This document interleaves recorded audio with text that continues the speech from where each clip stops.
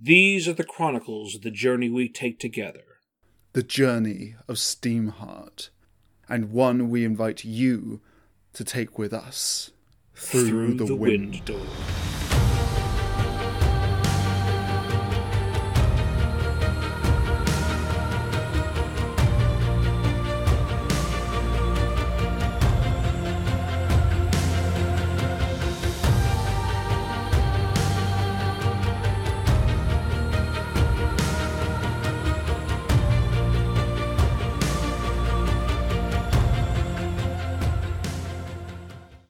So now we arrive at chapter 25, and it's only in revisiting the text that I realize I made a mistake long ago, back when you and I were still just putting this together, and I was thinking big thoughts about all of the ephemera of New Century and the 10 worlds of the multiverse that Alex would always talk about.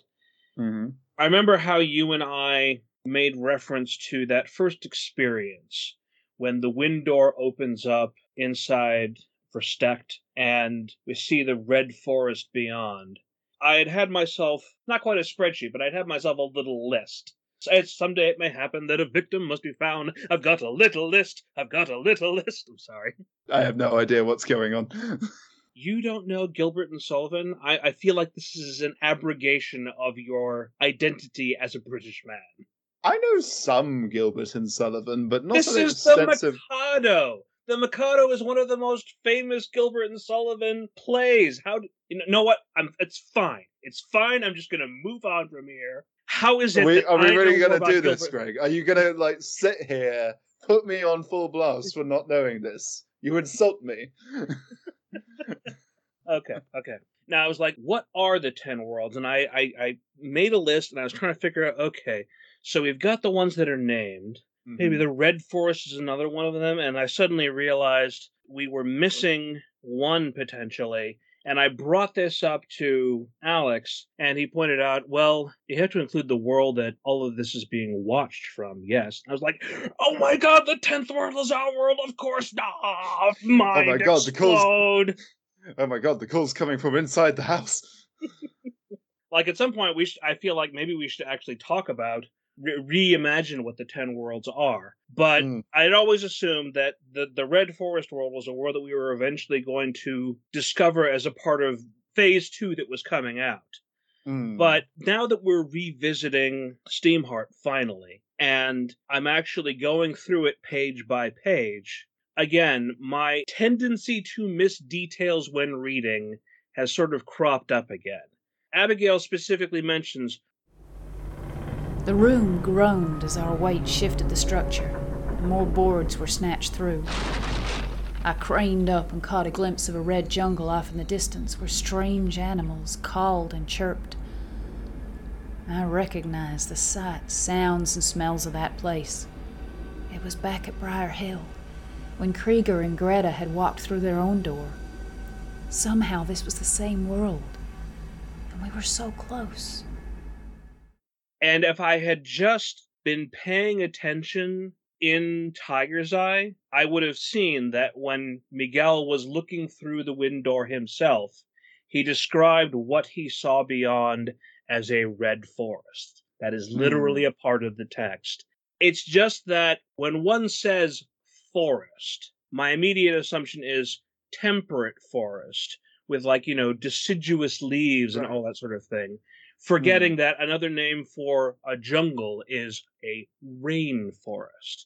And just because the two of them look very different from each other and you wouldn't mistake one from another, it's still dense foliage. The only thing that is significantly different from the climate of Rama and our own climate is that apparently there's a greater degree of specifically non-green colors that make up that particular flora out there.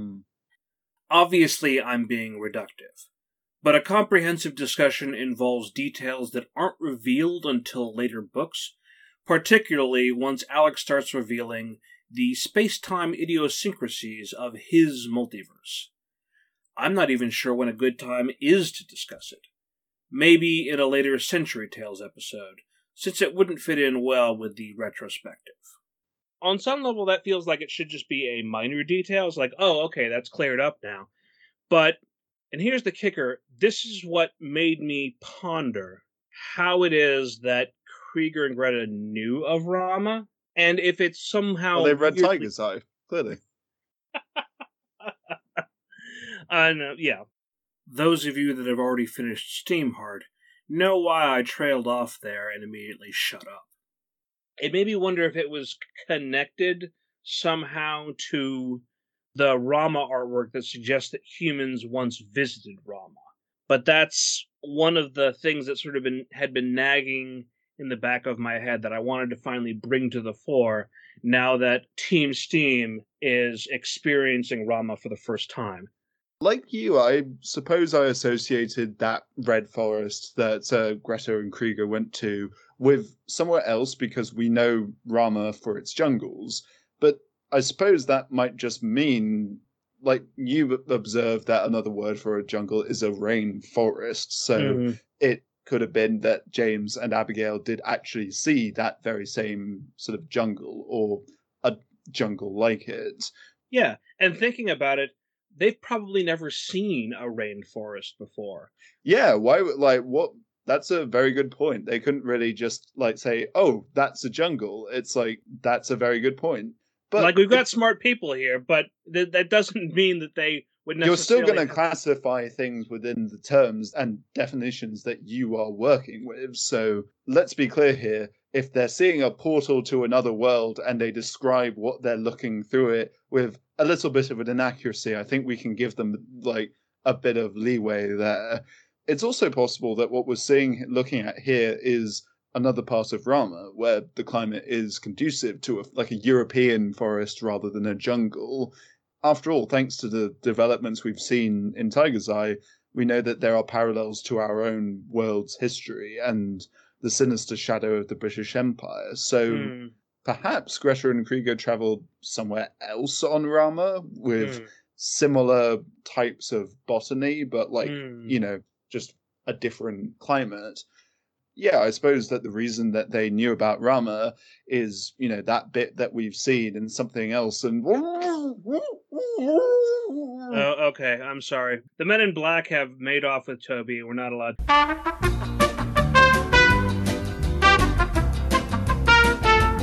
After consulting with some experts in the field, I've deduced that the best thing is to delay the release of that information at this particular time. There is no reason to speculate on this any further. Let us carry on our conversation about literally anything else. I actually took a moment to find out what the etymology of jungle comes from, and it's apparently based on an old Sanskrit word, jangala, referencing rough and arid terrain. Oh. So I can only think that, maybe that's a word that the English came up with after, having a bit of a chat with those wonderful brown-skinned folks that they sailed the ship over to and planted a flag in and said, we own you now. And I'm sure that the relationship was absolutely just mutually respectful. No hate or resentment building up one way or the other. Definitely not. Mm-hmm. When we were talking about notes for these chapters originally, you focused on this part first, but you didn't necessarily have a huge amount of extra details to sort of expand on with chapter 25. So I came in and kind of supplied a few more talking points. So if anyone objects to the direction we take with chapter 25 for the rest of the episode, direct all your comments this way. Yeah, it was a very action-focused chapter, and I also feel like I brought up a lot of the specific points in previous conversations with discussing Jeremy and also discussing Annie. So this was like the major thematic stuff and plot opening up stuff. But go on and share with me some of your thoughts about Sure. In the spirit of Steamheart being a crossover of many things, Greg and I are now going to cross over, and I will initiate a talking point, and he shall relay his response to it. So here we go. Breaking new ground. We get to see from Abigail's perspective again for the first time in what has been a hot minute, and it's not a million miles off or some revelation that strikes us as different to what we were able to infer from her outward actions these last few chapters. But it at least reestablishes her own active voice and less of a reactive presence, less of an obstacle that other people have to respond against, which what her role was in the story with what she had to respond to when they went to the Diamond Bell and more besides. Abigail is hardly exuberant about James and Rebecca. In point of fact, she speaks minimally of them and acknowledges it briefly when she must, in a very cold fashion. But she's also not being shitty about it either. It is what it is, but she's not going to fixate on it or insult either of them excessively as a result of any hurt feelings that she might have from their coupling. Something I've been watching / rewatching a lot of recently is The West Wing? No, actually. I know. I'll put that penny down. I understand how you might think about that, but no. In this particular case, I was looking for something with like a comforting aspect to it. And against all odds, the thing that I settled down with, which feels unusual given everything that's happened in the last 8 years, is Castle. Oh, yeah. Because obviously this is a police procedural. But I mean, I enjoyed Elementary for what it was, even though that had, a heavy cop element, a heavy copaganda element, one might say. Sure. But I remembered from the little bit that I'd seen of the show that I really enjoyed the dynamic between the trickster character of Rick Castle, played by Nathan Fillion, and the stern but friendly detective Kate Beckett. And because it's one of those shows wherein there's a heavy aspect of a will they, won't they between our protagonists. There are many shows like that. Yeah, exactly. David Boreanaz, and I forget what the character's name is in Bones. That sort of thing is everywhere, where it's like, because it's a major, not plot element, well, I mean, it's a personal arc element, they always tend to stretch it out as long as they can, because unfortunately, in a lot of cases, writers love writing about unresolved sexual tension. They don't really know what to do with happy, stable couples and everything like that. But I really like some of the middle game when Castle and Beckett are really getting used to each other and enjoying each other's company, but worried about taking the next step. And one of those things that happens every now and then, which is often a component with unresolved sexual tension in movies and TV shows and a lot of other places as well, is that when somebody else enters the picture, whether it's a man on Beckett's side or a woman on Castle's side, there's some ruffling of feathers from the other member, and they act a little stupidly and immaturely. Yes, it's a little bit tropey, but it's tropey for a reason. These are the ways that we respond when we feel like our territory is being encroached on by an outsider. That outsider doesn't have to be a romantic outsider. It's just like when our identity is sensed to be centered around a specific person, and we feel like someone else is interfering in a dynamic that like brings us security and comfort, even if it is unresolved. There's a reason why people love writing about that, because it's very true to reality. It's taking a feeling that happens not very frequently. It's very sort of high school sociology kind of adjacent. So it's understandable to find it tedious. But I think it takes a feeling that is not unfamiliar to real life and it dramatizes it. It says, how can we pull outward tension from something that in real life you might sit on those feelings and kind of be like, just it only goes so far as something that you think about, you maybe talk about with a friend, and then, as life tends to do, it changes. But in a episodic drama, you sit with it for a bit, you dramatize it, you have characters acknowledge it and have things happen as a result of it. It may be that people react a bit more dramatically than people do in real life, but the clue is in the word I chose there, drama. It is there for a reason. Enhanced reality, one might Enhanced say. reality, for sure. And I think, like any tool that writers have, it's about a deft touch in the way that you apply / engage with tropes and things like this. Toby makes an excellent point here. Tropes are not inherently bad in and of themselves. They are tools, shorthand. They are common patterns in writing that dramatize common patterns in human behavior. Like everything, what matters is how these patterns get explored, and if you can use the tools of the medium in ways that are compelling. In a primarily visual medium, you either have to demonstrate how someone is feeling through performance and actions, or alternatively, you need to give your characters someone to externalize with. A good piece of work uses all the tools in the toolbox, so that exploration doesn't get repetitive or one-dimensional. In New Century, Alex uses the strengths of the written medium to allow us to see the characters' internal lives, either allowing us direct access to their thoughts, or a one-step removed access because our heroes are narrating their lives through journal entries.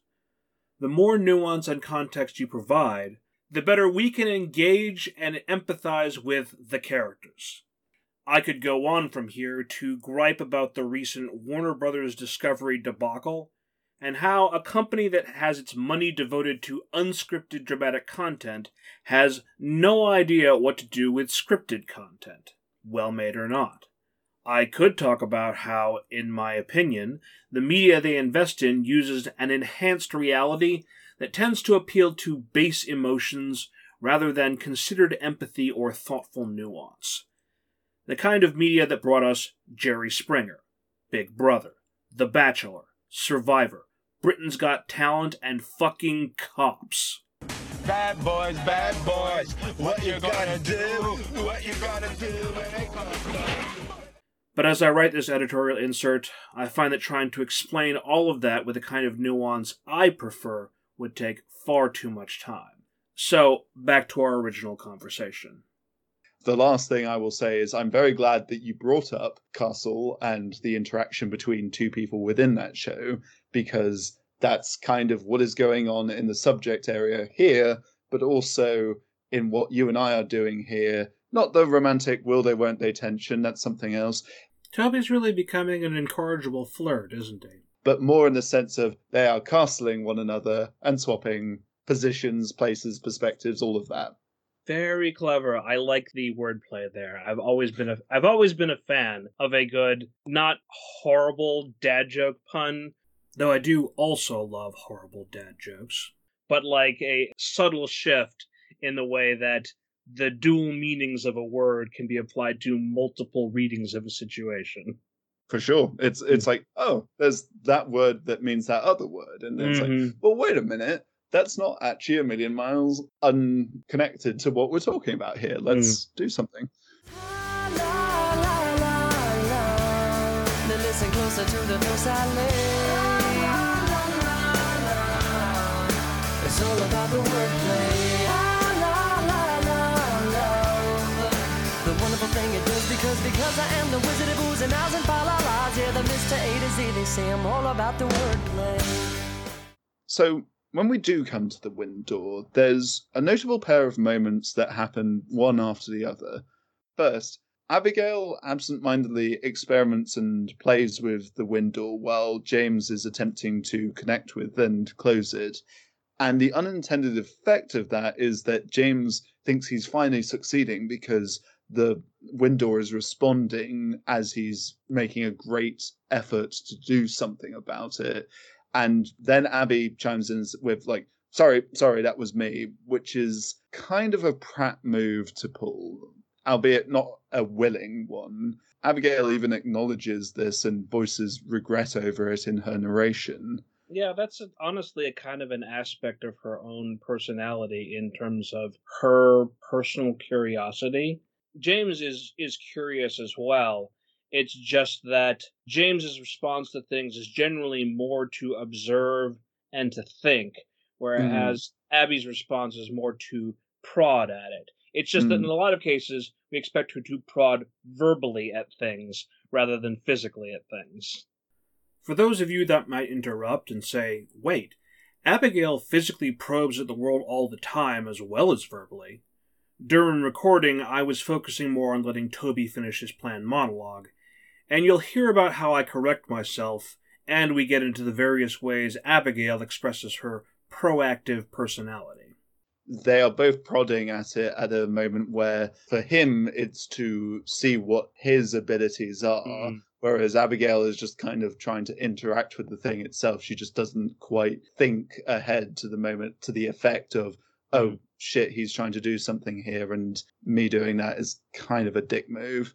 However, her awareness of her hurting his feelings in this moment does not hold her back from taking action and taking control of the situation when it becomes necessary. Her pushing aside of James could be read as a little heartless after she is shown to be conscious of what he is trying to do here and what her interjection does for that. But I don't think it's born out of anything other than her reaching the conclusion that they're out of time and they need to get a handle on the situation fast. If she can do something to help resolve the situation, Abigail acts. And as she is kind of becoming more of a leader and is actually trying to do stuff, she has to make a informed decision and say, okay, I know that what this might do if I do this, but I've got to do it anyway because, like, the consequence of inaction isn't something I can sit on. On top of that, in this moment, Annie says, you can do this from the shore. And it makes me think of that moment in chapter 20, where Abigail is not able to stay safe inside Steamheart and has to get out and actually physically contribute to what is going on. Just as we were talking about how actions are reflective of people's personalities, just because this isn't a fight scene, it's still an action scene. And the idea of the fact that she feels she needs to be right up close and personal in order to do it, rather than acting from a place of safety. Like, we don't know for certain if she would have a harder time interacting with it from the shore. We just know that she's had enough success with it by now that she could have done it from the shore. But that's not how Abigail thinks. She sort of feels like she needs to get up right in the face of a problem, whether it's a person or a fight or whatever it is. Think of all those past confrontations. Answering Tommy Sweeney's rudeness with a blow. Answering Dr. Potts's challenge by drinking the Smilax Ornata. Chasing and tackling Doris, directly making an appeal to Mary Sampson. Considering scaling the wallet for Stecht, or breaking down the hidden door. Abigail has been telling us with every action who she is. So it's hard for her to break out of that mindset and do what Annie suggests, even if her advice is more cogent on the situation, that she's unnecessarily putting both of them in danger. But she doesn't necessarily look at it that way because it's more about, as you were saying a moment ago, her being willing to risk herself in order to get something done, which she doesn't have a problem with. She throws herself into danger because that's what she knows how to do. She doesn't know how to lead from behind the way Annie sometimes can. Abigail is a person who punches problems in the face. Annie is a sharpshooter who takes care of things from a distance. Oh, well done. Yes, yes. Excellent point. Not to mention that Abigail probably feels less confident trying to resolve issues from a distance, considering literally her eye makes it more difficult for her to shoot. Yes, she has to be up close because, like, that's where she is the most confident in her success. All of a sudden, this literally ties back to, in moments of great stress, you go to where you feel strongest.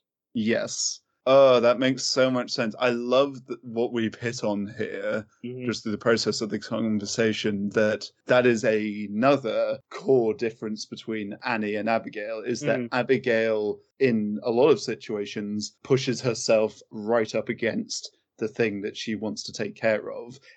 Abigail isn't just reaching out with her hand for dramatic purposes, although it feels that way. It's like she feels she has to close the window with her own hand, as if she could reach out and touch it, like an actual door. And that means that she puts herself in danger.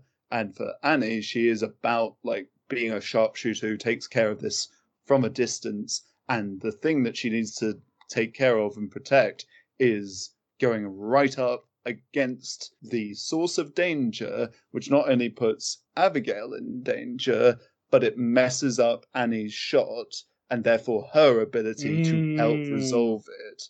And that's the literal embodiment of all these sort of subtextual and thematic analogies that come out of that scenario, directly displayed in the encounter with the Southern Cross, that Abigail confronts one of them, jumps out of the safety of Steamheart and into the fray, onto another vehicle, and Annie wants to do something, but Abigail is making it actively difficult for her to do the thing she's best at.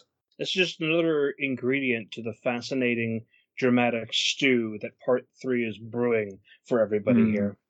Yeah, it is taking the characters, saying what they're best at, and asking, how can we complicate that? How can we compromise that in some way?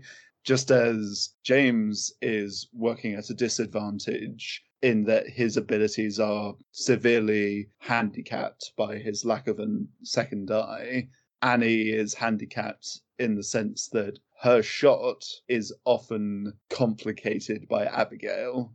A quick final note about this chapter. I love that the exit of Rebecca in the audio version of this book features another reprise of music from Let Them Go's audiobook. It points to this bittersweet departure / severing of a meaningful romantic connection, just as it was solidifying being an element of her particular genre of story that she has brought with her to this genre stew that Steamheart features across its many chapters through its celebration and unification of past New Century stories. It's been a while since I've re-listened to the audio drama of Let Them Go, and to be perfectly honest, the fact that you kind of clued into this, it's a little bit difficult for me to assert one way or another that individual characters in New Century have a leitmotif, because in a lot of cases, Alex is reusing the same Kevin MacLeod music over and over again for individual chapters, and tends to save major themes, whether he's gotten permission to use them or paid outright for an existing track from somebody or had it specifically composed by somebody else. I would probably have to actually go back and re-listen to that one part of chapter 25 and see if I can pick out if there's a piece of music that specifically seems to be indicative of Rebecca herself, or at the very least out of a feeling that Let Them Go encourages overall. It may not be Rebecca's theme in the same way that we could ascribe the Tiger's Eye, that, like, I forget what it's called, but it has that sort of Legend of Korra flavor to it. Oh, yes. Agent in Shanghai. Yes. That's it. Or when we hear from Annie in Arlington and it brings in that theme we heard from Secret Rooms, like, and it's like suddenly we're in a Western. As it turns out, the music Toby heard was, in fact, a piece composed for Let Them Go. Called Meltdown, it was one of 2 pieces by Gil Haim Steinberg, and we hear it in Chapter 3, Back to Ravenwood. The music occurs when Rebecca is remembering the second trip they made to Ravenwood after the death of Timothy. thinking about the conflict that arose, and how their father promptly departed from their lives in the weeks thereafter.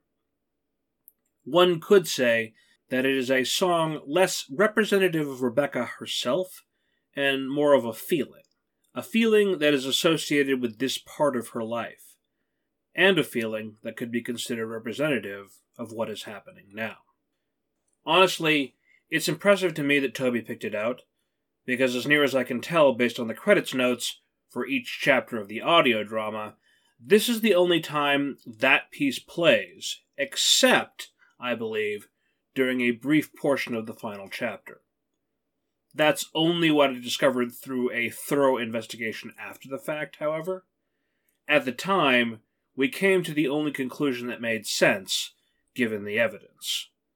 The overall aesthetic sense of Let Them Go is one of sadness and despair and loss. This is therefore a theme that we are returning to because once again Rebecca has to walk away from something. That's precisely it. Even if this is not Rebecca's theme, because like as we have talked about for many chapters, Rebecca has been able to and should be able to have a life that extends beyond her moments of defining sadness.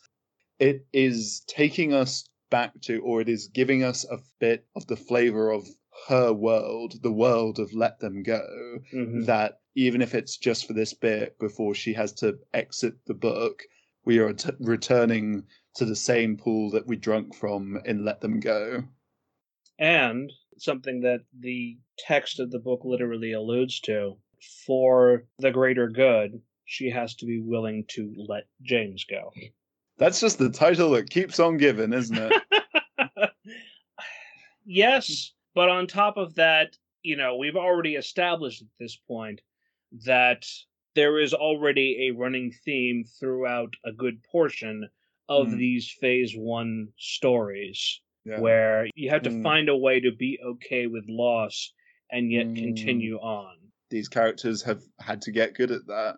Or even if they're not good at it, because how is anyone really good at it? They've had to learn one way or the other.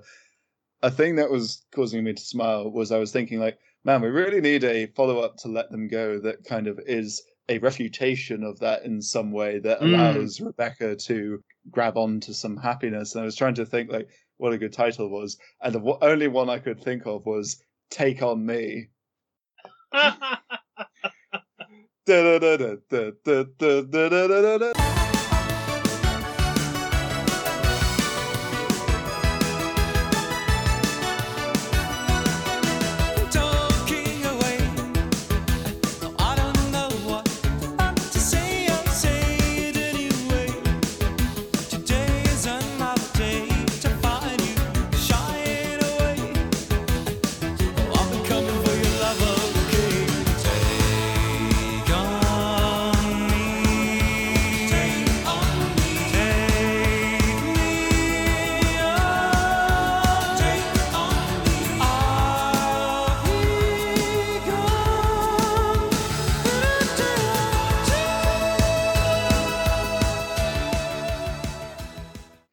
I mean, I'm not entirely sure that I can thematically imagine that. Sort of, but it's just like, you remember how that music video ends. I'm suddenly imagining Rebecca in her coat and the idea of her slamming herself up against the walls / the panels of the comic in order to try and get back through. Absolutely. Absolutely. If I could draw it, I would. Mm-hmm. Before moving on to the next point, I wanted to add one more thought that I had during my editorial research. If I choose to consider the use of Meltdown thematically, there may be more to be mined. Even though the reasons why are completely different, there is a synchronicity in how familial turmoil made Charles Wolverton choose to leave, and the Team Steam conflict encouraged Rebecca to leave. They even both go to another continent, adding a further gulf to their absence.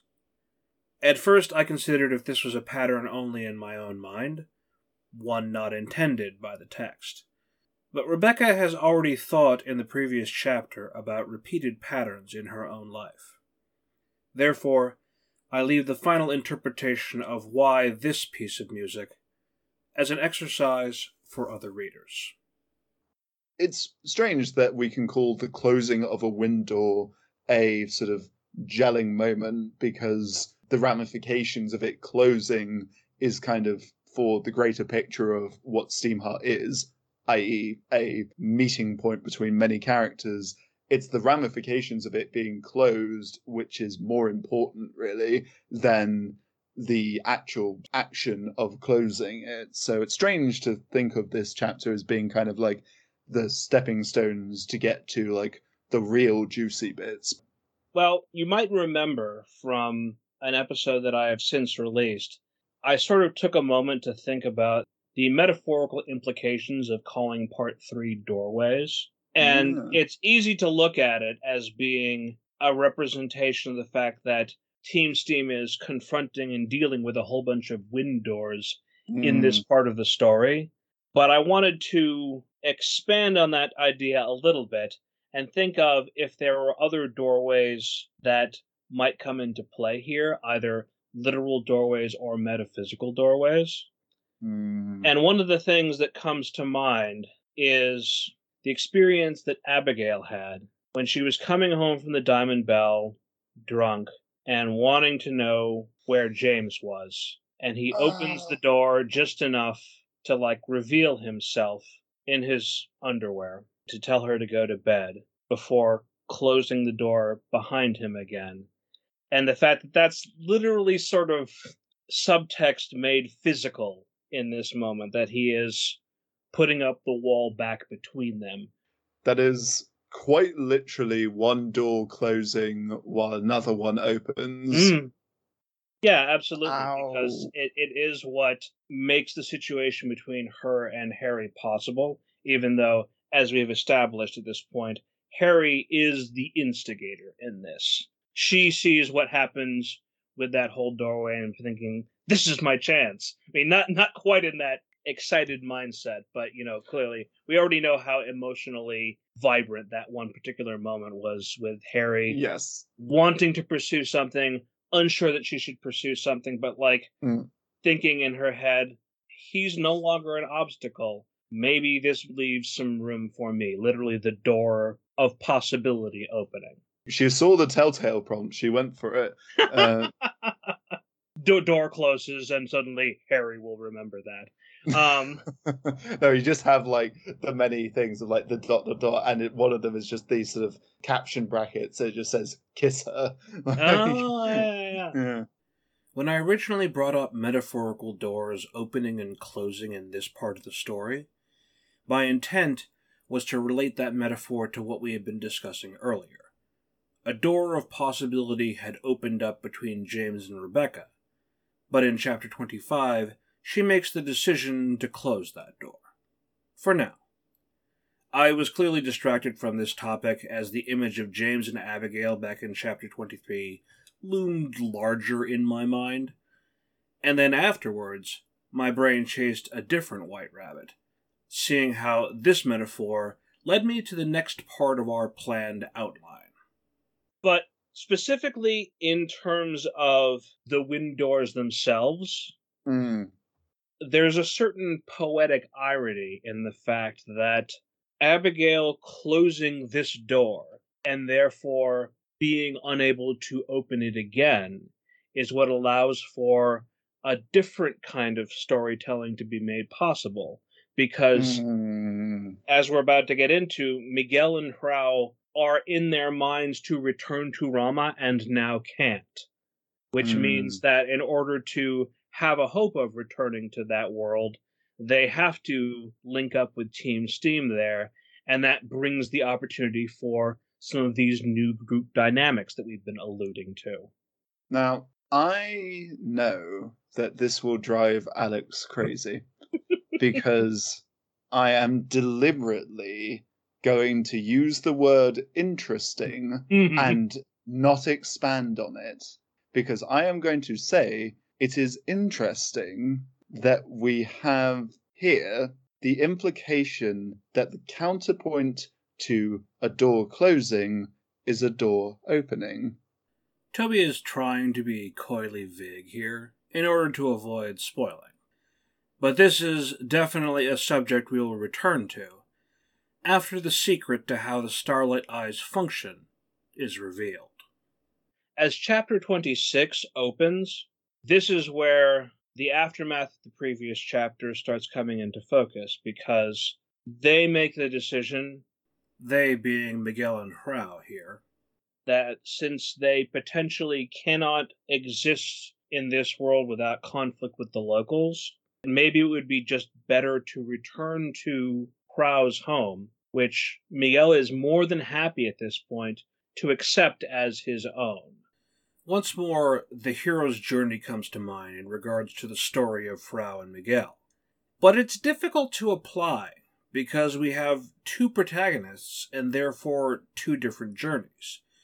Sure, they overlap, but from a certain point of view, Hrao's choice to follow Miguel home feels like a refusal of the return, while Miguel has made it all the way past crossing his return threshold and into the territory of Campbell's Master of Two Worlds and Freedom to Live stages.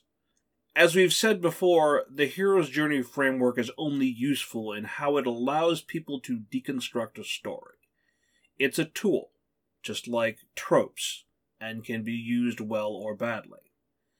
Sometimes it's not helpful at all if the framework doesn't fit the story.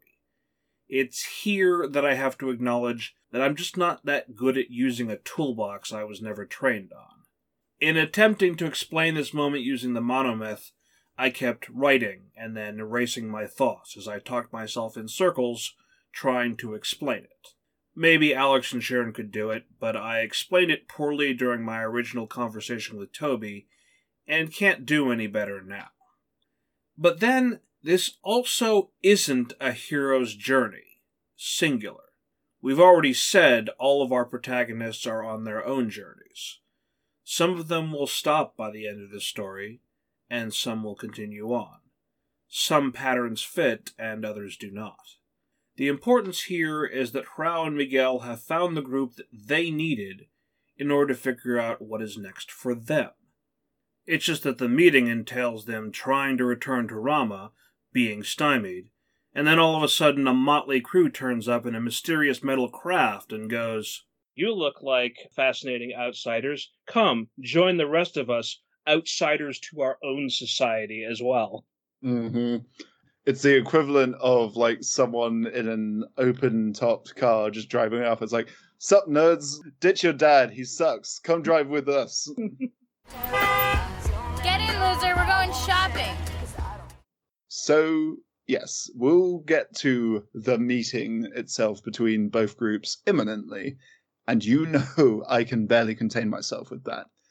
But first, we've got to talk about how impressively far Miguel has come, as demonstrated by the opening hunt that he essentially partners up with Hrao during. He is of Rama now. He isn't clumsy as we saw him to be in the earlier chapters of Tiger's Eye, but instead possesses a targeted decisiveness with his strike. It's almost elegant.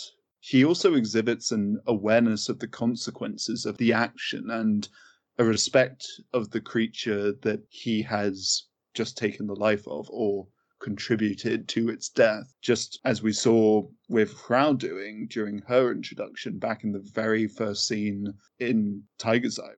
Plus, he pairs it with words of his own language, speaking spiritual words in Spanish, which calls to mind his grandmother that we learned of during his segment in Tiger's Eye.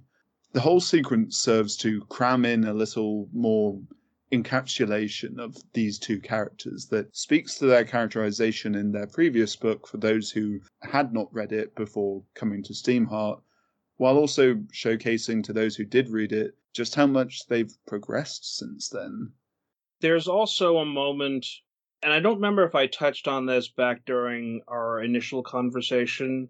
Remember how I talk about Miguel sort of being the Rosetta Stone, being the focal point of communication in general? just as he is going to be the basis for communication between Hrao and Team Steam.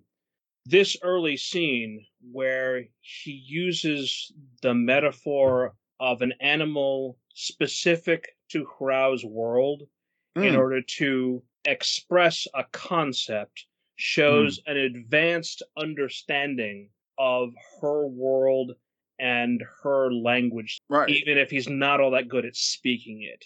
The important thing is the understanding, not the dexterous puissance that he lacks in terms of being able to form Rama words. Yeah, because the development of skills and the arc of Tiger's Eye was not just Miguel is good at hunting and stabbing now. We saw what the result of that is. It is not something that Miguel wants to be the thing that defines him. He does not want to be defined by his ability to take life.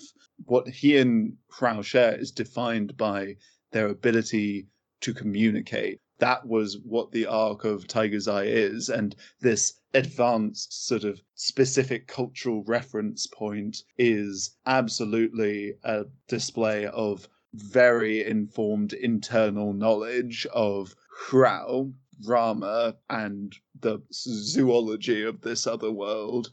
The fact that he even makes a sort of animal noise to imitate it is also just a sign of, like, that's not lost on Hrao. She's needled by it, but, like, not so much that it's, like, actually hurtful to her pride. She's needled by it, but just kind of amused by Miguel, and also just, I think, a little bit proud of him being able to kind of make that reference.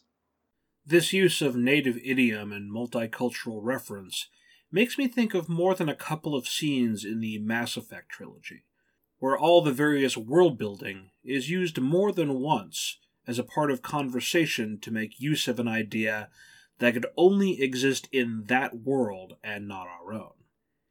When Miguel mentions the Snafflepig, it reminds me of a moment in Mass Effect 2. Shepard is trying to goad a Krogan scout into escaping from a research facility instead of staying there to be experimented on. If you have Tali-Zora with you, your Quarian crewmate, you get an amusingly affronted response from her. If you want to help Urdnot, you need to get back there. But it would take a real badass to make it back to camp while injured. I can do it. You? I said a badass, not some scout whining like a Quarian with a tummy ache. I'm standing right here. Another thing that this hunting scene brings to mind is the juxtaposition of how different audiences might perceive Miguel. I made a joke when we were discussing some future humorous stuff for our final chapters on Steamheart that the overall arc of Tiger's Eye is the Jungle Book plus slavery. But in the Jungle Book, Mowgli returns to his own people after the jungle takes care of him. To the human world, especially with his mask and his claws, if other humans saw him like this, I almost imagine that their point of reference would be more like he is the Tarzan to them. Someone who is more at home in the world that adopted him than he is in his own world. They would be wrong, of course, because we see how Miguel re-entered his past and faced down his father with far more confidence than he ever had prior to the events of Tiger's Eye. But it also kind of means that all this discussion that we've had of him being of Rama, he's the man that walks between worlds. Okay, so I did successfully use Campbell after all. Well, I was going to say, if we're bringing in Tarzan, it's shocking how applicable this is, but it really is a case of put your faith in what you most believe in. 2 worlds, 1 family. Trust your heart. Let fate decide. To guide these lives we see. I'm sorry, are we just going to trade off whose duty it is to sing for any given Skype session? I think we're doing a pretty even distribution of responsibility on that. Okay, I appreciate that. Yeah. Also, like, The responsibility of the entire School of Movies Discord community that at any one time one of us has to be jabbing at Alex with his dissing of Phil Collins with the Tarzan show. Okay, fair enough. I tend to think of it as my responsibility, given how important Phil Collins was to my personal appreciation of music growing up. Like, I haven't necessarily alluded to this before because, shockingly, Phil Collins has not come up as part of our discussion with New Century. But, don't worry, man, I've got your back.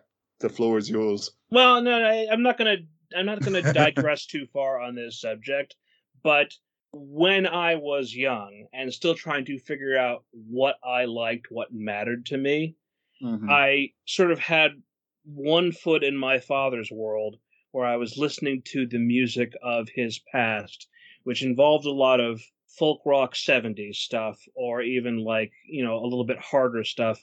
You got your Fleetwood Mac, you got your Joan Baez, you got your Joni Mitchell, Peter, Paul and Mary, a whole bunch of stuff in there. But Phil Collins was the artist that I sort of chose. This was the thing that I really liked and wanted to listen more of. His albums are like some of the first that I actually bought for myself. And there's a certain poetic irony in the fact that my embracing of him as a musical artist was one of the things that made me weird to my peer group, because they were into New Kids on the Block and the growing R&B movement and just a bunch of stuff that was a lot hipper, whereas Phil Collins, at least here in the States, was considered pretty lightweight overall, like soft rock and stuff like that. So it was just one more thing that made me feel like Miguel in comparison to the rest of my world. And you shunned his work, Alex. You bastard. All right. We've raked him over the coals enough here. Let's proceed back to New Century. So, the big moment. And then, after all of that, we see Steamheart introduced from the perspective of someone on the other side of it. It is a great, imposing, nonsensical beast that defies what Crow knows of her world, and this one, heck, even to Miguel, this is an unknown structure, an unknown thing. Likewise, we get to see how unknowable and truly terrific Crow looks like to Team Steam coming across her for the first time. Two groups unknown to one another in the truest sense of the word, that they are not just strangers coming across one another, they are, what the fuck is that? While the other side is going, what the fuck is that? Both out of this world, out of many worlds, in fact, coming to this junction in the world at last. Fuck yes.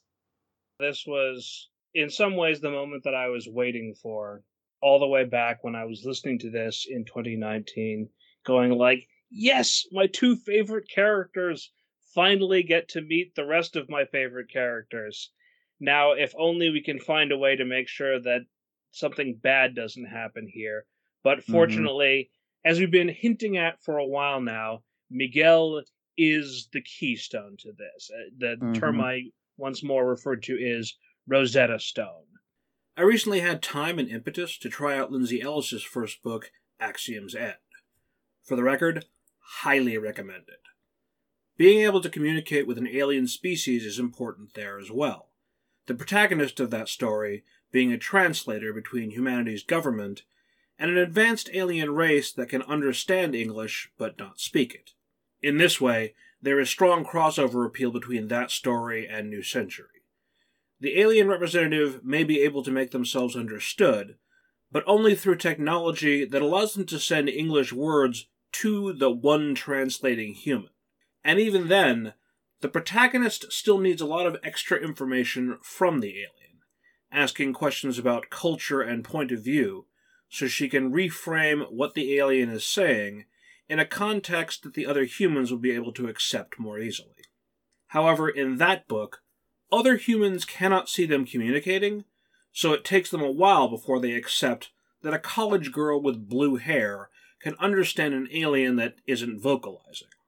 At one point, she even has to defend the alien with her own life before they will listen, much like Miguel does with Hrao. It does help, of course, that Team Steam isn't the sort to shoot first and ask questions later. But as Toby and I got into, it helps even more that our other human protagonists could see that actual communication was taking place through sign. To be honest, even if he had a complete vocal mastery over her language, I think that it's better for the other side to see him signing to her, because that really conveys there is some sort of communication going on. Whereas That's a good if he point. starts to make a bunch of like that sort of thing, that could be misconstrued as, what is he doing? Is he being aggressive or something like that? That's actually an excellent point. I hadn't thought of that. It's not just for her, it's for them too. You were mentioning a moment ago about not just how Steamheart appears to Hrao and Miguel, but how Hrao appears to our erstwhile adventurers here. And honestly, nothing puts it better than the way Abigail frames it to the rest of the team. Look at the size of her. Gray whispered to us all. She's bigger than a grizzly bear. And at this range, your best bet with a grizzly would be to file down the foresight on whatever gun you're holding. That way when the bear takes it off you and shoves it up your ass, it won't hurt as much. Yeah. The only thing that we can hope to do is to approach her with open hands and have a dialogue with her. But it's understandable how this is completely pushing Annie the wrong way. Because, again, just like we were talking about a moment ago, if she's going to face this unknown potential threat, she would do it at range, in safety. And here Abby is insisting on meeting the problem head on, even if she's not, proposing to fight Hrao. Not yet, anyway. Yeah. And while Annie is able to actually employ something that she's very good at, or second best at, as she says to Butler in an earlier chapter, where Miguel initiates conversation and communication, she latches onto that. So she has enough to be able to say, okay, half the time it can't work. Let's see if it's one of those half times. But she's also, you have to imagine, a little on edge, because the last time she was extremely stressed out. Yeah, the last time that she engaged with a giant thing that looked like a big great cat from another world, it didn't go so hot for her. Yeah. Because we forget the Manticore also looked like a giant lion in addition to all the other hodgepodge of creatures that it had going for it. And this is a giant tiger, so it's sort of like, okay, don't know if this is the cousin of Seth's ride or something, I don't know. Yeah, exactly. We've seen artistic representations of Seth as well, and even though he may not seem as cat-like as Brayoth, there's still I was blanking on Brayoth's name for a second there. Even though he may not seem as cat-like as Brayoth, he still carries himself. Obviously, the first analogy we come to is the Beast from Beauty and the Beast. I wouldn't necessarily say that beast is specifically cat-like, but on the other hand, there was a TV show here in the States. The Ron Perlman one?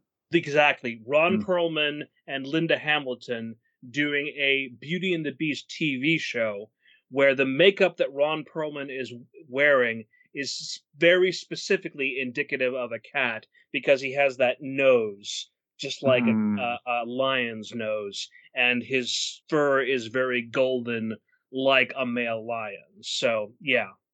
I'll throw up a picture into show notes for those who have not seen the Ron Perlman Beast, who also has head hair not unlike a lion's mane. Seth's own hair is similarly impressive, further making the two seem similar, although his mane is more wild and tangled, in places more like dreadlocks. But to get back to the communication part for a second, Something that this moment may make clear to us is that Miguel may well have been speaking Spanish the entire time he was failing to communicate with Hrao in Rama. If that's his default that he comes to, because that's what he tries first when trying to address the members of Team Steam. When we're in Miguel's point of view, we see him say, stop. But when we see him from Team Steam's point of view, he uses the Spanish word for stop. And it's one of those weird moments where it's like, technically everything has to be translated into English for us, even if we're in an alien world. So, to us, especially during the audio drama, Hrao and Miguel were always speaking a translated version of whatever they were saying, but we always assumed that because Miguel was of our world, that he was actually speaking in English.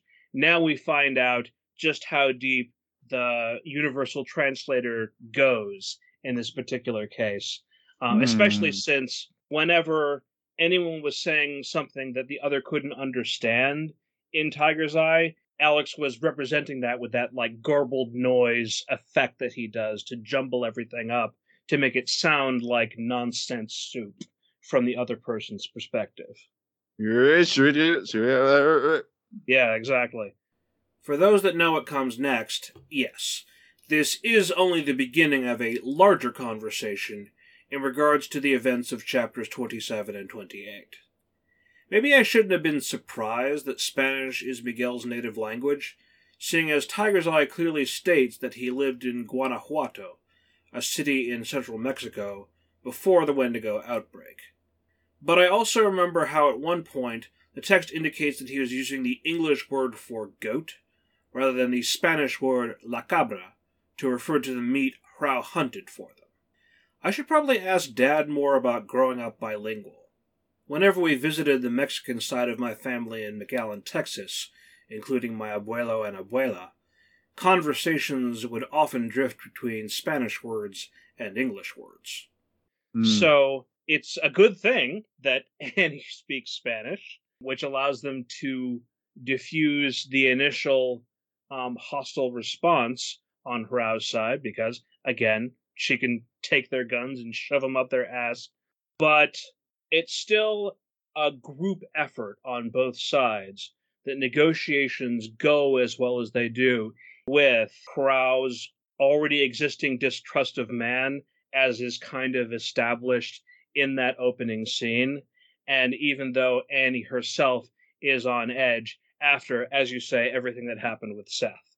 This encounter's resolution is satisfying to see, not only because we want to see everyone get along, but as you say, it's indicative of the hard-earned progress and characterization of not only Miguel, but everyone present. From Annie's negotiating being well established since the beginning of Secret Rooms, her abilities to be able to diffuse a situation, we've known for a long time that she's been able to do that, to Abigail gradually learning how to do it in her own way herself, to Miguel's confidence and self-assurance after getting out from the stifling presence of his father, to Hrao managing to make peace with certain individuals who were once her enemy, namely Haka and some of the Lions. These stories have been about people hoping against the cruel realities of this world that outcomes like this are indeed possible. So when they end up meeting, their quick resolution isn't just convenient to our crossover demands and impulses, it's the result of long and hard-fought development on all sides. And the idea that you quickly get this feeling that, Hrao and Miguel aren't just sort of coming in and being like, oh, wow, you're able to do all this stuff. It's like, okay, well, it seems as if, you guys aren't very good at opening and closing portals and stuff like that, even though that's literally your entire mission. Is just you catch on quick. Yeah, we're kind of figuring this out too. It's a good way of showing that like neither are playing with all the cards. They kind of have to trust one another. Well, honestly, the best way to establish trust is to admit vulnerability. Yeah. And that's not something that people from a colonial background are always very good at doing. Mm-hmm. The significance of, again, Frau and Miguel meeting exactly the right people is what makes the difference in this matter. It's solidified by, I think, the equivalent of, it is a handshake, isn't it? And yeah, obviously, it can't be accomplished with the same dexterity as it would be because of Frau's hand/paw being different from theirs. Also, the size differential. Yeah. That last moment of this chapter is very like, is that her custom? It's like, no, it's yours. Like, duh. But of course, they would have no way of knowing that, obviously. But the fact that she is able to reach out or show a level of understanding at this point, like this is something that Miguel has taught her. Therefore, she's going to take what she learned and use it with Team Steam to try and put them at ease. Thinking about it, accepting a handshake from Frau is already a huge sign of trust. While we will never know for certain, historians have suggested that the handshake originated as a sign of peaceful intent, since it shows that the hand holds no weapon. That's not the case for an 8-foot tiger, complete with claws. Annie even acknowledges that Frau could end her with a single blow, and yet shakes her hand anyway. The story obliges this fantastic moment of accomplishment by literally setting off fireworks to facilitate, like, oh my god, we finally got here. Like, yes. Right. Yeah. Much later in a future book, I had forgotten that this moment had happened on the 4th of July. God, this is a much better 4th of July than, say, our most recent one was. But yeah, the whole experience of, like, Miguel admitting that he doesn't actually know how old he is. The idea that this meeting of two worlds, as you say, don't sing the song again, is heralded by diegetic fireworks. Very good symbolism there. Frau and Miguel joined the party. Which is important, because you must gather your party before venturing forth. 2 geeky references accomplished, and I think that will do it. Yeah. On top of the fact that this entire conversation is likely going to be its own extended episode at this point, I don't want to talk too much more beyond this point, because it just feels like my rising excitement about some of the storytelling beats that are going to come from the next 3 chapters, I don't want to spoil any of that. I want to be able to talk about it as soon as I have fully relived those moments and can get the most out of talking about them. Now, more than any other time, this is like the moment we've been waiting for, to be able to talk about some of the stuff that we've had to hold back on when going through all of the earlier books, and the character moments and development moments that are made possible by the joining of Miguel and Frau to Team Steam. Not just the overall, like, finally we get to the closing big Avengers book that brings everything from Phase 1 together into a nice big dramatic world-changing moment by the joining of representatives from all these different walks of life and all of this buildup of mythology and theme. Sorry, I guess I've lost my bit of train of thought here. I just feel a little bit overcome by the moment.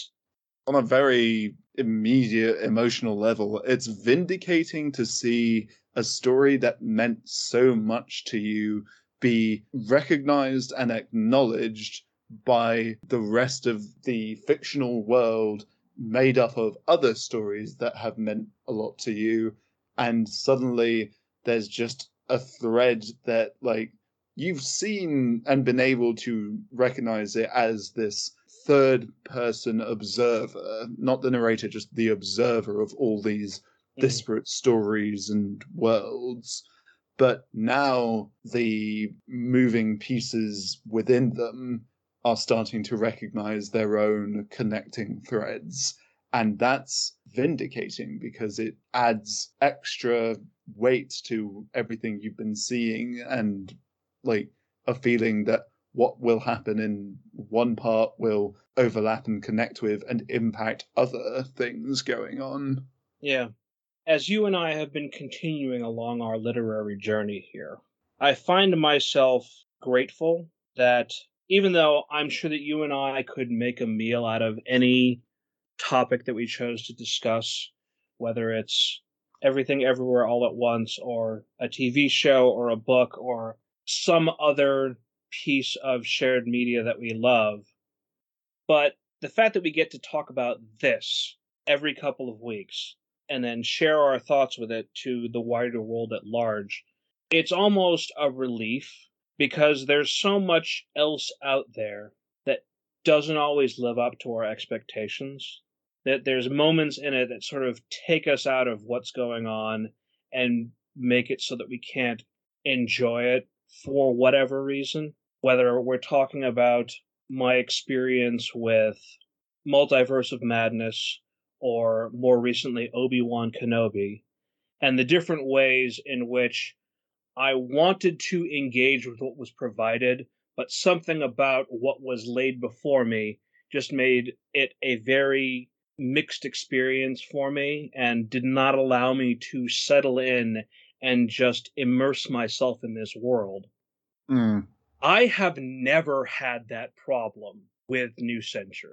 Even when I may have had issues with it along the way, and we'll get to, more of those eventually as you and I continue doing our retrospective and covering these stories in detail, but it has never taken me out of the experience the way some other bigger name pieces of media do.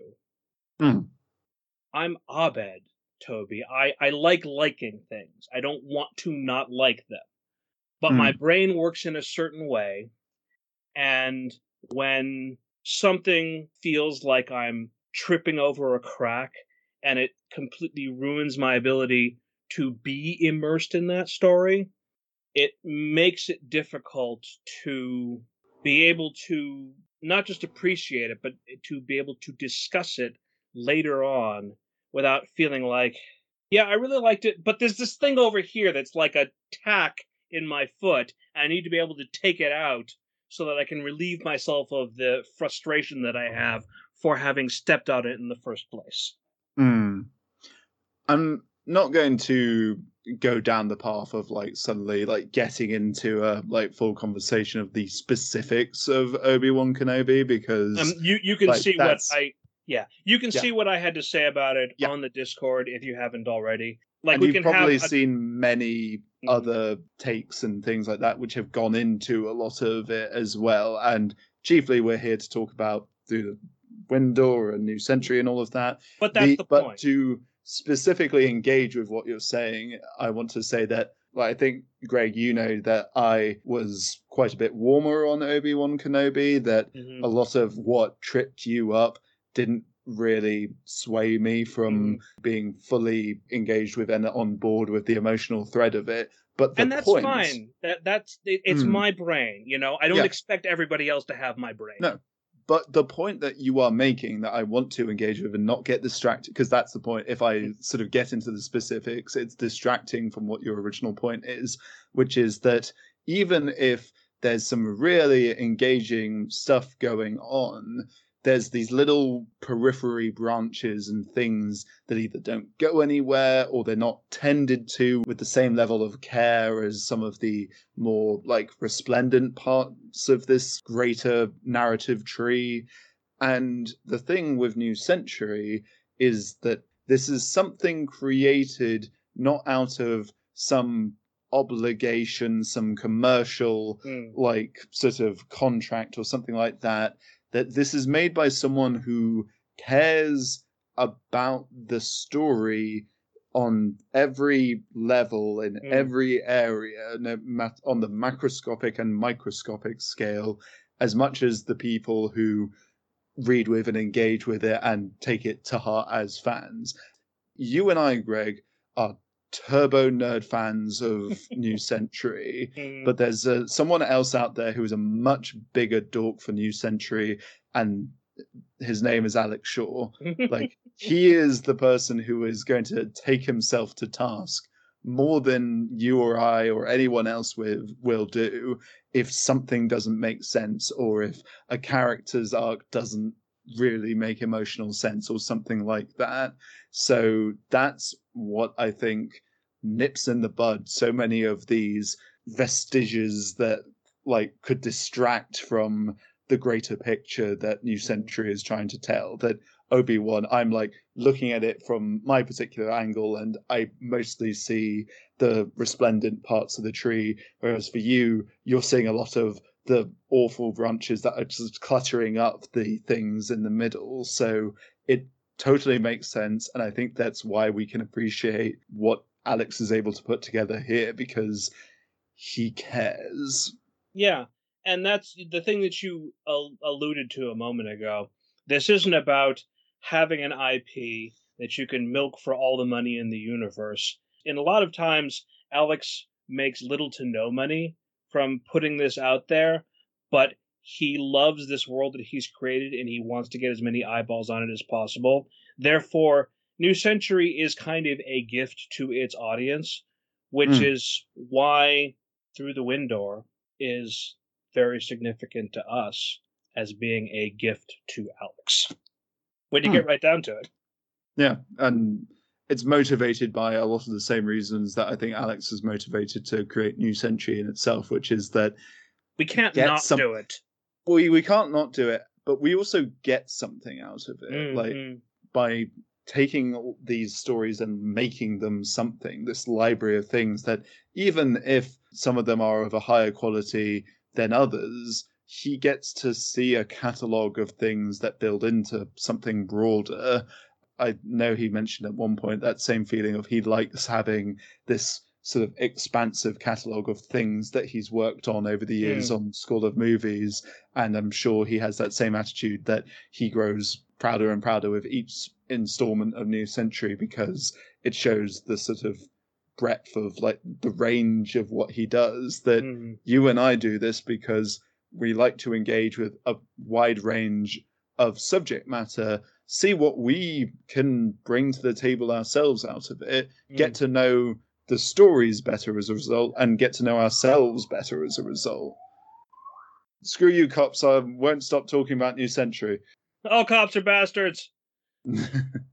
Okay, I feel like I'm amazed that we haven't made this joke yet. Out of steam for now. So that will wrap it up for today. Obviously, I still need to work on the outline for what comes next. I've been a little, perhaps, intimidated by these next three chapters. Yeah, exactly. Talking about these three chapters in particular, but also, honestly, a lot of the other developments coming down the road when they finally reach the southern door. So we're coming to the deepest part of it. We're in the deepest part of the jungle now. And I don't know how long it's going to take for us to cover it, but I am looking forward to the rest of the journey with you, sir.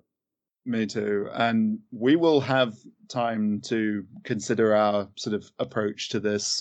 We may even have time to consider our approach to the next batch of chapters after that, depending on, our note-making process between chapters, because I'm taking a window to go to Portugal in a week's time to show support to my lovely lady wife's ventures into the academic world of zoology, and she will be making a presentation there. I will be working on my own stop motion work. I am very academic about things besides New Century. And in the meantime, we shall communicate. We keep a line of communication between Greg and myself, and we shall get ourselves fully set up for the next journey into Steamheart, into worlds unknown except to us because we've read ahead, and having a purple tiger along the way. And we're not just talking about Maureen. That's it for now. We'll see you on our next trip through the window. Take care. By now, Toby and Sarah have returned from Portugal, and we've already recorded our first conversation on chapters 27 through 29, which will come out soon. In the meantime, there's some more outtakes if you like hearing us talk about other things, or flub, or be silly. But I'm going to do something different for this week's outro. In light of all the fucked up shit that David Zaslav is doing, here is Kevin Kline performing in 1983's Pirates of Penzance, singing about how much he loves being a pirate king.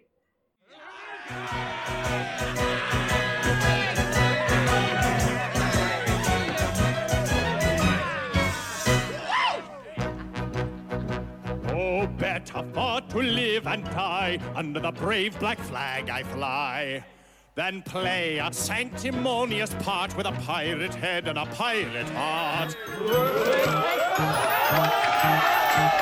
Away to the cheating world go you, where pirates all are well to do. But I'll be true to the song I sing and live and die a pirate king. For I am a pirate king,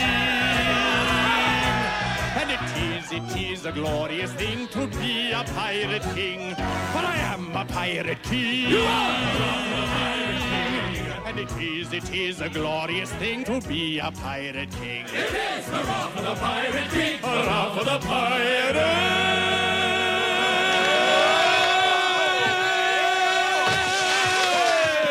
king.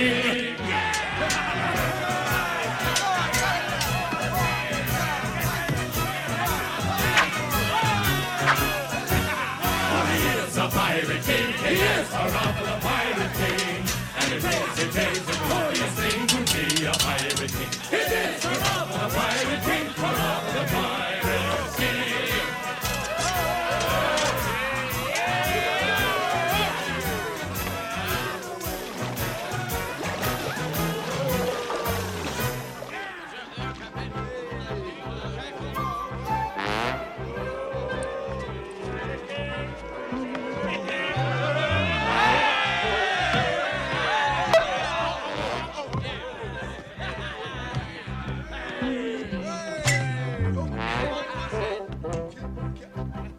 When I sally forth to seek my prey, I help myself in a royal way. I sink a few more ships, it's true, than a well-bred monarch ought to do.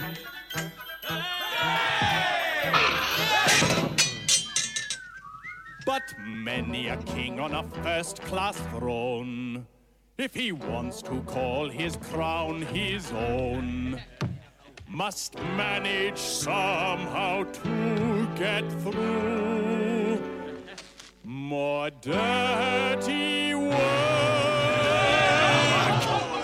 than ever I do. For I am a pirate king, and it is a glorious thing to be a pirate king. For I am a pirate king. You are a pirate king. And it is a glorious thing to be a pirate king. It is hurrah for the pirate king. Hurrah for the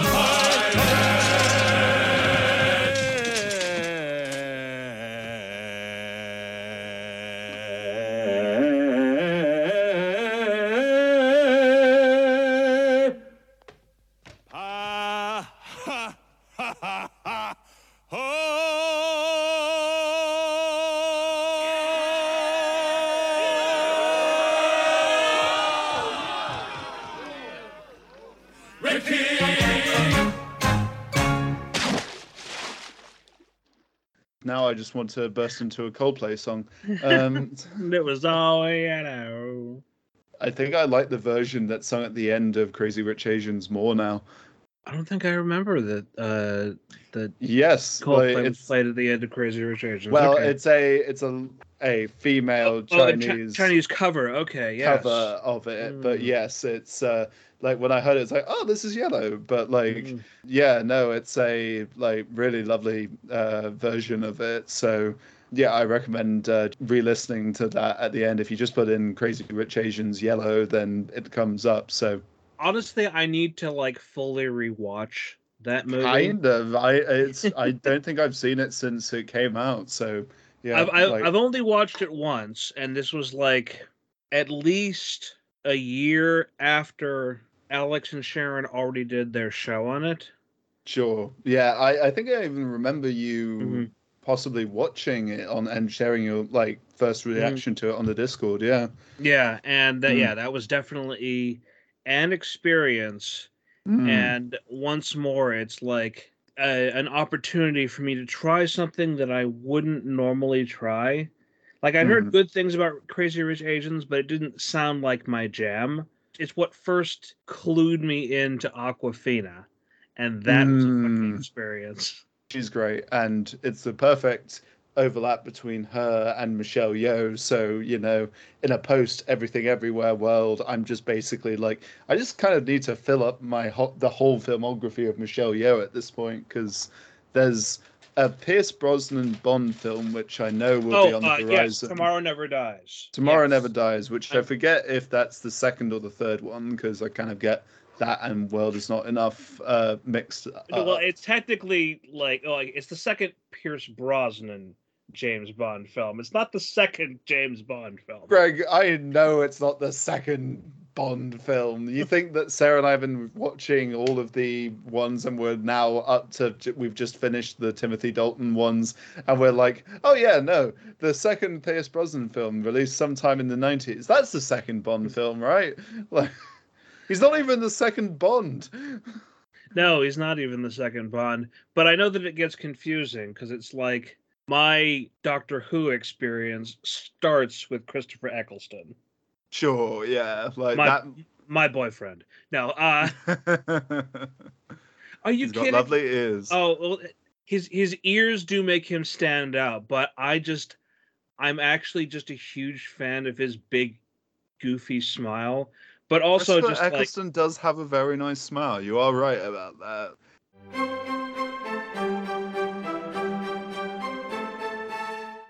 We went and we cashed in something that was a wedding gift from a friend of ours, which is essentially like one of those like an experience voucher where it's like, here's something nice to do for a day. And we went to a very nice place on the river here in Oxford where we had afternoon tea and cakes. So if you can imagine the most British thing, where we sat down with little perfectly cut rectangular sandwiches with cream cheese and cucumber, and we had scones with clotted cream and jam. We had Earl Grey, don't you know, and many cakes, all served on a little metal tray with plates. It was perfectly presented. You can see it on what I believe they are calling the Facebook, dear Greg.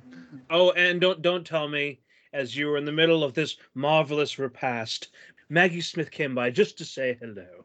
Yes, we saw Maggie Smith. She's a good friend of ours. We just had a lovely time. And then the theme of Downton Abbey just started spontaneously playing, which is just something that happens whenever British people sit down for an afternoon luncheon.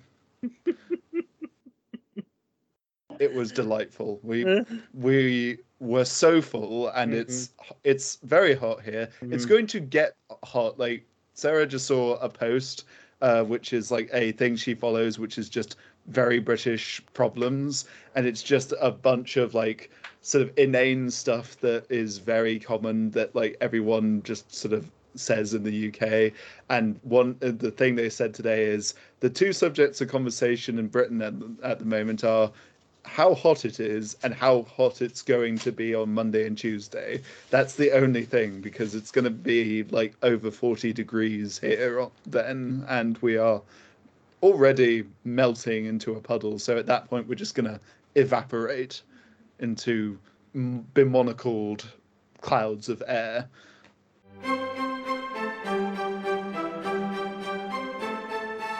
But Sarah was away last week, as you might have recalled, and she had a lovely time with a very old friend of hers who was our maid of honor. And she, during her travels, found a very cool shop that was selling all sorts of things, including Pokemon plushes. Which one is that? I am not familiar with that one. Greg does not know this one. This is Magnemite. Wait, so a Pokemon that is literally like, it's a living magnet. Okay. It's a living magnet. It's like a steel ball with like a couple of magnets tied to it, and it has like these little screws that are attached to it. This is a Gen 1 Pokemon. So whenever you see people bitching about how, they just have a bunch of designs in the later generations that are just inanimate objects brought to life and the designs suck, just remember that this is in the original 150 that everyone is always just so gosh dang conservative over. And we have this one, which is Bonsley. Is that meant to be based off of a ficus? So it's basically, do you know Sudowoodo? Oh, yes. Yeah, so this is basically the baby version of Sudowoodo. And he's got a little nervous, like, mouth thing, where essentially it's meant to be like a sort of a bonsai tree, but it's sort of like a fake tree because it's not grass type, it's rock type. And then we have this one, which Sarah got for herself because... Don't worry, we will get to New Century. This isn't just a plush exhibition hour, but it sort of is. So, we can do both things. Because of Sarah's connection to all her lovely, wonderful elephant nose fish, and she wanted to feel like redouble and re-cement and re-emphasize her connection to them, she got this one, who one of her other elephant nose fish. Are they with us still, or? Yeah, they're with Christine. They're with Christine. We have might be Boss Man. Oh, right. So, like, the rest of the elephant nose fish that Sarah had and was working with her experiments in her PhD are being kept by a colleague of hers, who had the wherewithal to, like, essentially keep them all together in a large tank. And this is the namesake of one of them, Phanpy. Oh, it's very cute. It's a little elephant. Actually, I'm going to have them sit here during the recording session with me, so Okay. I'm keeping them.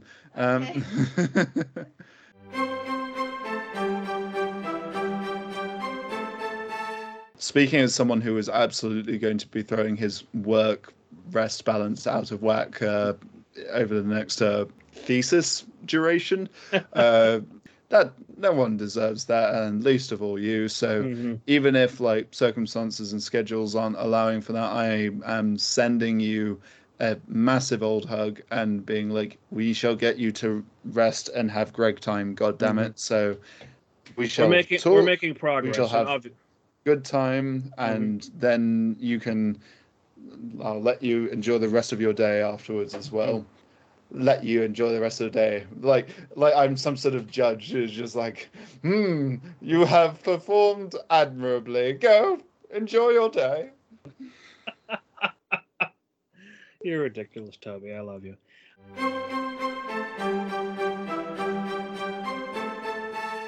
I'm glad that that's something that we do together helps. You rejuvenate me, sir. Also, it's... that goes into my whole like white mage tendencies. So whenever I'm in a sort of like group setup, I tend to always like to do the sort of support roles rather than like some sort of at the front of the pack. Like back when Overwatch was a thing I played, rather than just being generally like wary of anything Activision Blizzardy, Mercy was kind of like my go-to character. Yeah, I can definitely see that. Was the Red Mage the one that was sort of like in between? Like he had Jack of all trades, had a nice hat. Yeah. Yeah, I think I'd honestly consider myself more of the Red Mage myself, so yeah.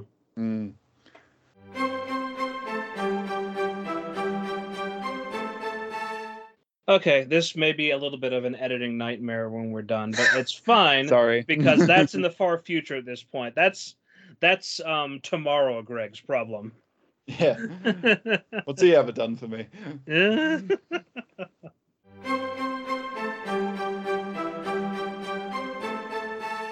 Have you made any progress towards getting your own copy of Everything, Everywhere, All at Once? Not yet. Okay. We'll probably be sorting that out on my return from the trip and all of that. So I will definitely be. Hello, we are just wrapping up, but there's Sarah showing me a picture of a very surprised Snorlax with its eyes open, and to be honest, it looks as if someone just took a couple of the googly eyes from Everything Everywhere all at once and just slapped them onto a Snorlax. Slap them over his closed eyelids. I mean, yeah. Well, that's it. I mean, I'll show you. Oh yeah. It's nightmarish, isn't it? Someone hit him with an apple. I think that might actually be what's going on in one of these things. But no, I will absolutely be getting a Blu-ray of Everything Everywhere, soaking through all the like special features and just like going frame by frame on that, because I definitely want to be going through that again. Mm-hmm. That will be a good conversation. Yeah, I'm really looking forward to that. Obviously, you may have seen that I have my copy already, but I've been waiting for a proper moment to enjoy it.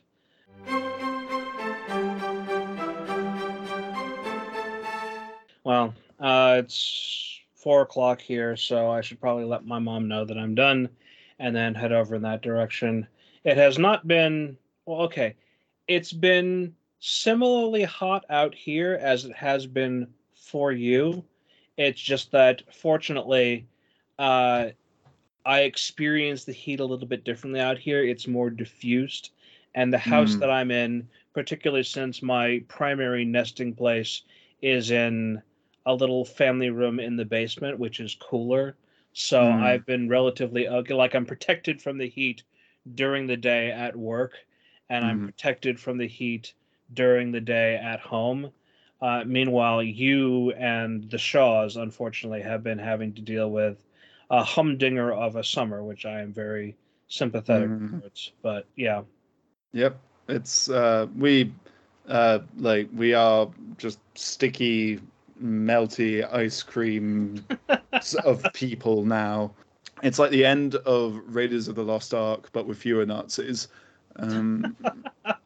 I mean, you're not Nazis. That doesn't mean that certain Brexiteers that you're surrounded by. Yes, it is a persistent and infuriating problem, but it is one that, liberal application of punches to the face doesn't necessarily make the problem go away, but it certainly makes me feel better about it.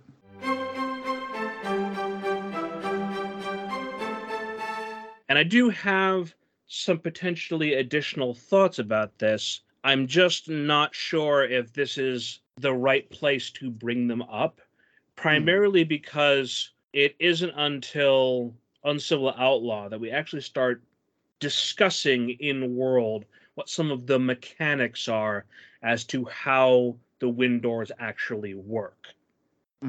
There's only so much that we can apply Discord black spoiler text to audio format. Yeah, exactly.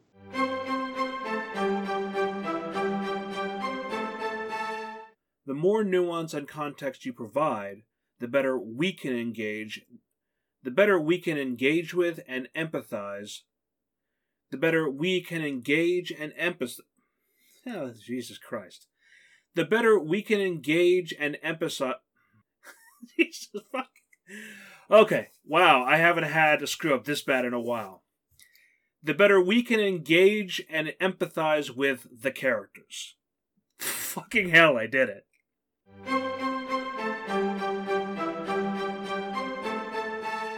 First of all, Annie absent-mindedly experiment.